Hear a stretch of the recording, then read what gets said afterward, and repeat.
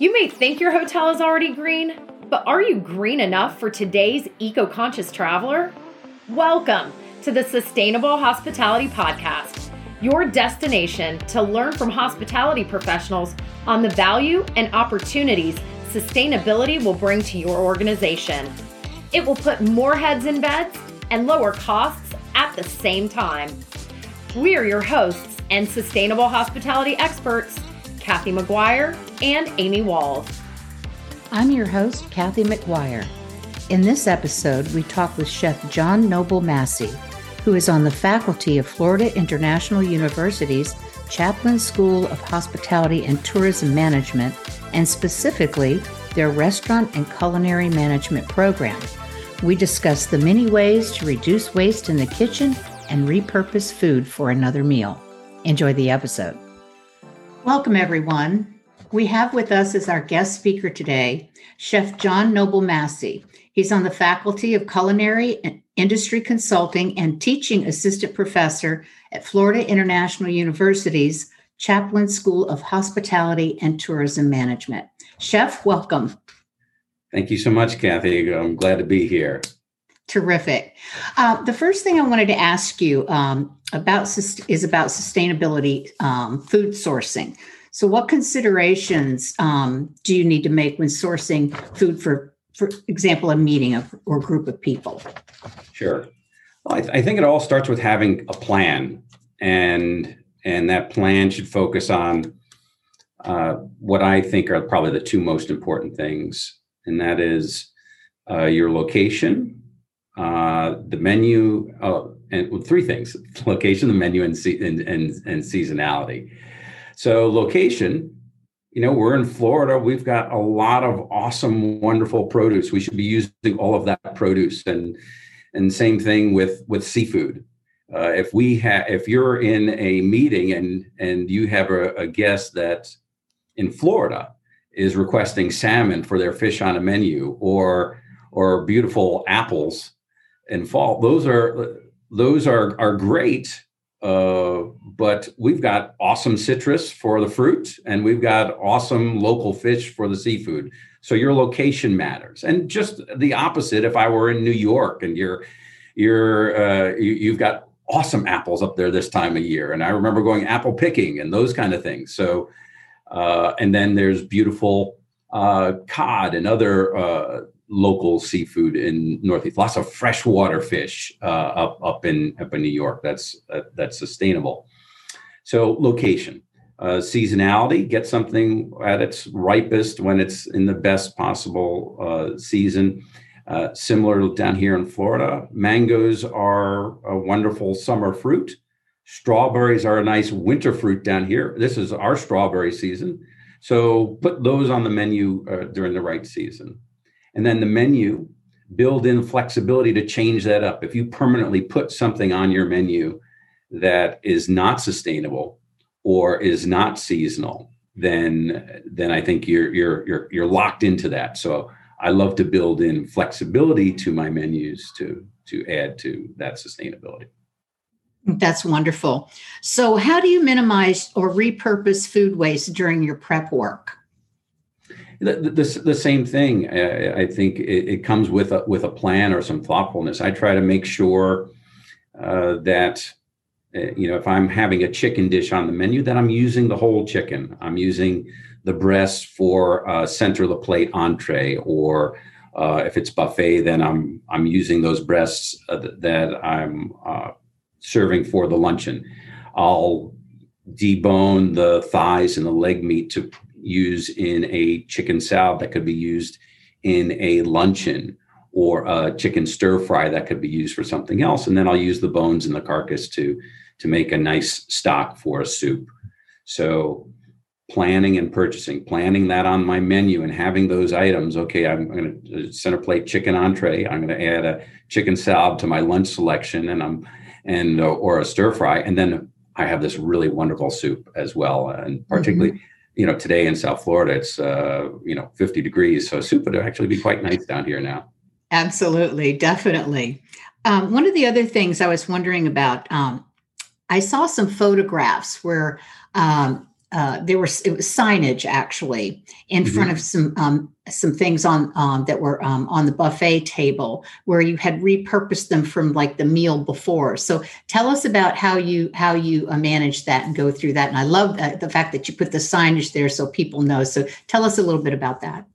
Thank you so much for noticing that. We really put a lot of thought and energy into doing that event, and it was done in partnership from the work that we had done with the James Beard Foundation, and then additional work with the World Wildlife Foundation.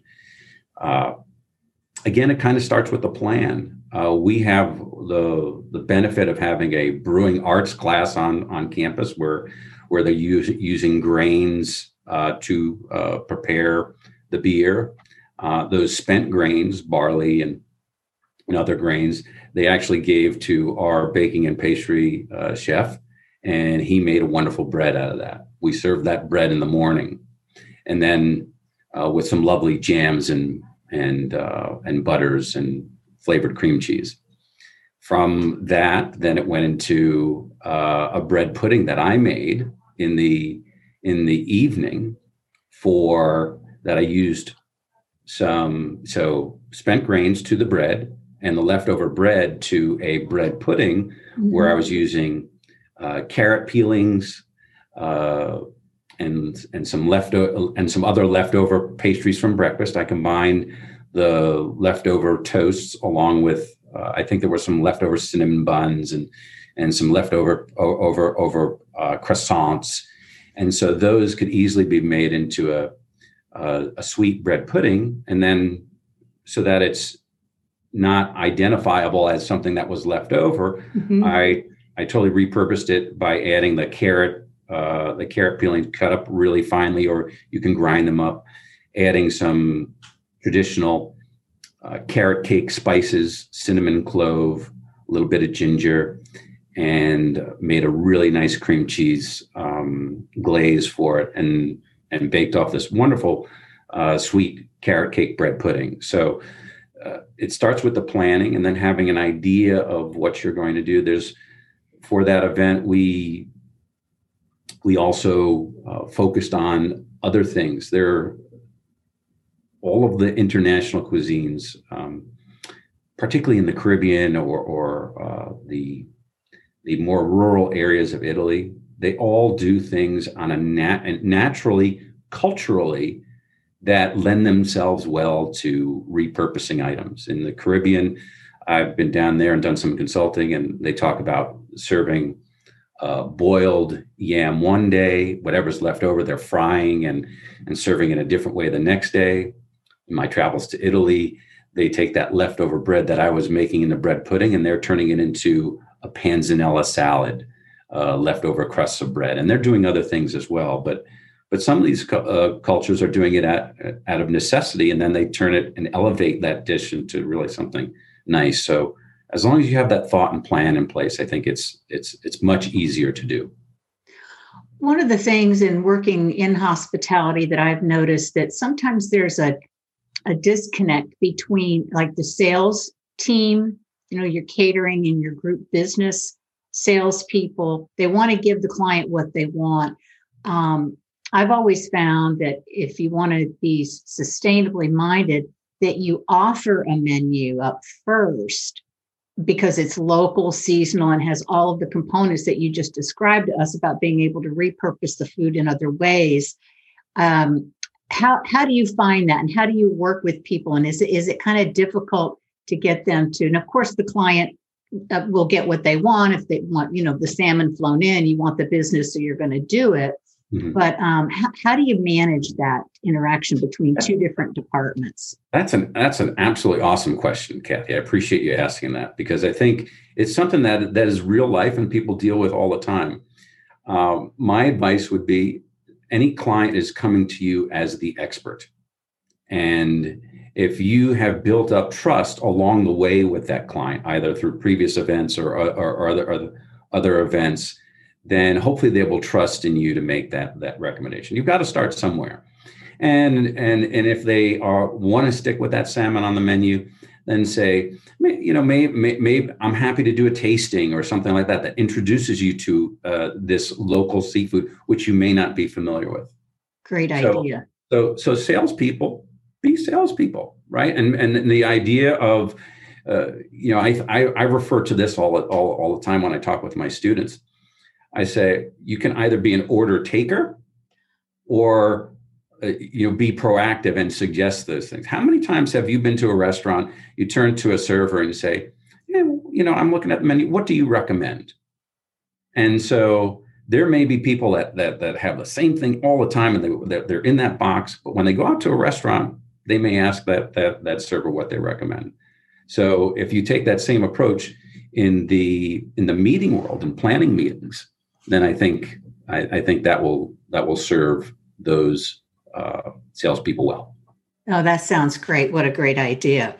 For my last question, I wanted to ask you, how do you create a culture that's committed to food waste reduction and management? Because you have a lot of, employees and things like that in a hotel and working different shifts, and you may not always be there. It may be someone else who's in charge. How do you get all that together so that everybody's on the same page? Another great question. I think it all starts with leadership and the culture, and you got to start somewhere. And so having a focus on it and talking about it does wonders. I always, when I talk with my students again, I always refer to the late Anthony Bourdain, who was a alumnus of the Culinary Institute of America, where I went to school. And he was passionate about many things, but he was not passionate for causes. He didn't want to champion anything. He just wanted to make you happy eating. Yeah. But he was trained by some really awesome European chefs that told him, don't waste anything. And so by that mantra of not wasting anything, he turned that into how many ways can we use this leftover product? And there's a wonderful documentary called Wasted that he hosts that is a great hour or 90 minutes, I forget how long it is, but I would recommend anyone to show your team that video. And if your team does not get inspired by watching that and hearing his ideas, then I would suggest that you maybe need to focus on getting the right people on your team. That makes really good sense. Is there anything else that you'd like to add that we haven't talked about already? No, I think a lot of the goals for sustainability, this next generation is significantly more proactive than we are, and or that we were growing up. Certainly it's passionate for us now, and at our university we're taking it very seriously. I incorporate that into my grading of students. I grade them on not only presentation and taste and portion and temperature of the food that they present in front of me for a grade, but I also grade them on how well they utilize their waste and that there's nothing left over. So it starts with us, got to start somewhere. And That's I look right. forward to the future. Yeah, that sounds wonderful. What a great way to go. Chef John Noble Masi, Florida International University's Chaplin School of Hospitality and Tourism Management. I really appreciate you taking the time to talk with us today. Thank you very much and take care. My pleasure, Kathy. Thank you for joining us today on the Sustainable Hospitality Podcast. Make sure to like and subscribe. And if you'd like a free consultation on becoming a much greener hotel, please visit us at sustainablehospitalitypodcast.com.